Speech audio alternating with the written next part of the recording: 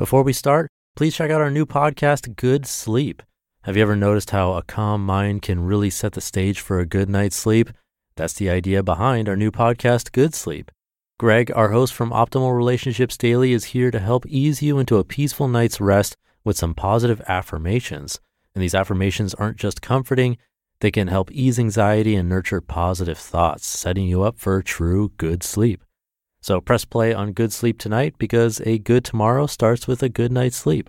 Just search for Good Sleep in your podcast app and be sure to pick the one from Optimal Living Daily. This is Optimal Living Daily episode 2413, Why Being Busy is a Choice and I Choose Not to Be, and It's Possible to Feel Wonder at Every Turn, both by Katie Ping of moreofwhatmattersblog.com. Hello, old friend. I'm your narrator, Justin Malik, reading you blogs every single day of the year to help you live a more meaningful life. There are no interviews on this show. It's not really a typical podcast, just me narrating some amazing blogs. I have two posts for you today, actually, both from Katie Ping. So let's get right to it as we optimize your life.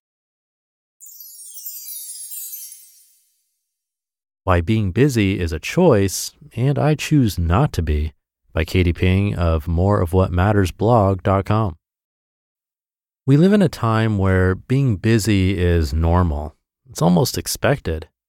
Being busy makes us feel important.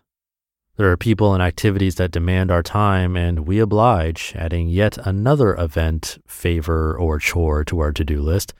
And somewhere along the line, it gives us a sense of value. It feels good to be needed. So you say yes to nearly everything.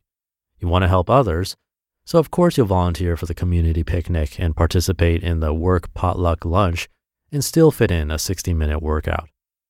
Being busy is something to brag about. Now, this might not be something you admit out loud, but it might still be true.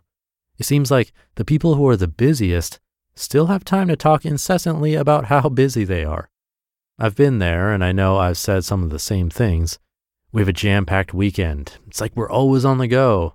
I had no time to even think today, let alone do anything else.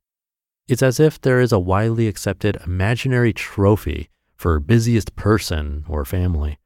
And you only win by listing all of the things you have to do to all of your friends, neighbors, and social media followers. If you don't post about it, it didn't happen, am I right? Being busy keeps life fun and full. You know what they say, live life to the fullest, do it all, life is short, seize the day. There are so many opportunities to be active and social and help others and entertain your family and enjoy the weekend to the fullest. But what if when you're busy, you don't feel important and you don't feel like life is fun and full or worth bragging about? This is how I feel when I'm busy. I feel exhausted and anxious and irritable. I feel guilty when I want to say no to something, so I say yes instead. I don't do things 100%. Instead, I move mindlessly from one task to another and one place to the next.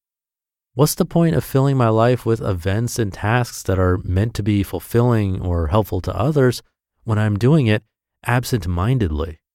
There is no point. It took me well into my late 20s to realize that my natural inclination to do things I enjoy in my spare time was not something to ever feel guilty about. It also wasn't something to feel ashamed of, as if I wasn't productive enough. I choose not to be busy anymore. I'm still refining on a daily basis as my priorities and values fluctuate.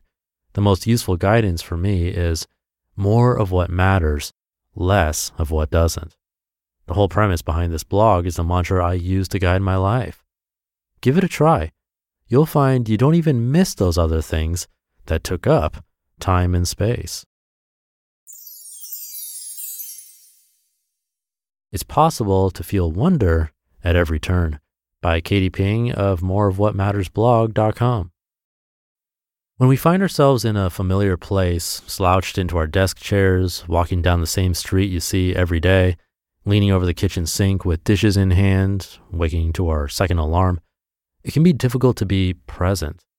We're experiencing a routine that we have grown accustomed to, and it all comes easy, or at least it all comes without much thought for what comes next. It's point A to point B to point C without ever needing to pay attention. It's like when you drive home from work and don't remember ever driving. We're on autopilot. Our mind is somewhere else. We just want to get it over with so we can get back to our lives. But that's not living, at least not to our fullest extent. It's when we're taken out of this routine that we begin to notice the way it feels to breathe fresh morning air and the taste of the dark, roasty goodness in our coffee cup and the vibrant colors of a sunset as it disappears over the horizon. We notice we're here because it's somewhere new. It's an experience we need to process.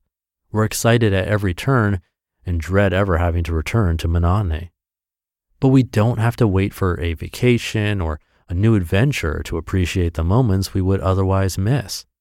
Our day-to-day lives can be exciting and new and full when we practice mindfulness. It's not, let's get this over with.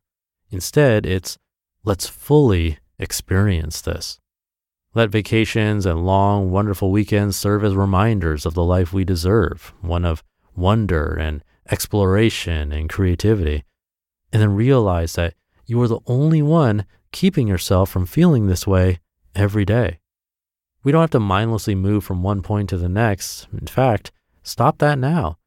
Open your eyes and see each moment, whether a task repeated 200 times before or not, as a brand new moment.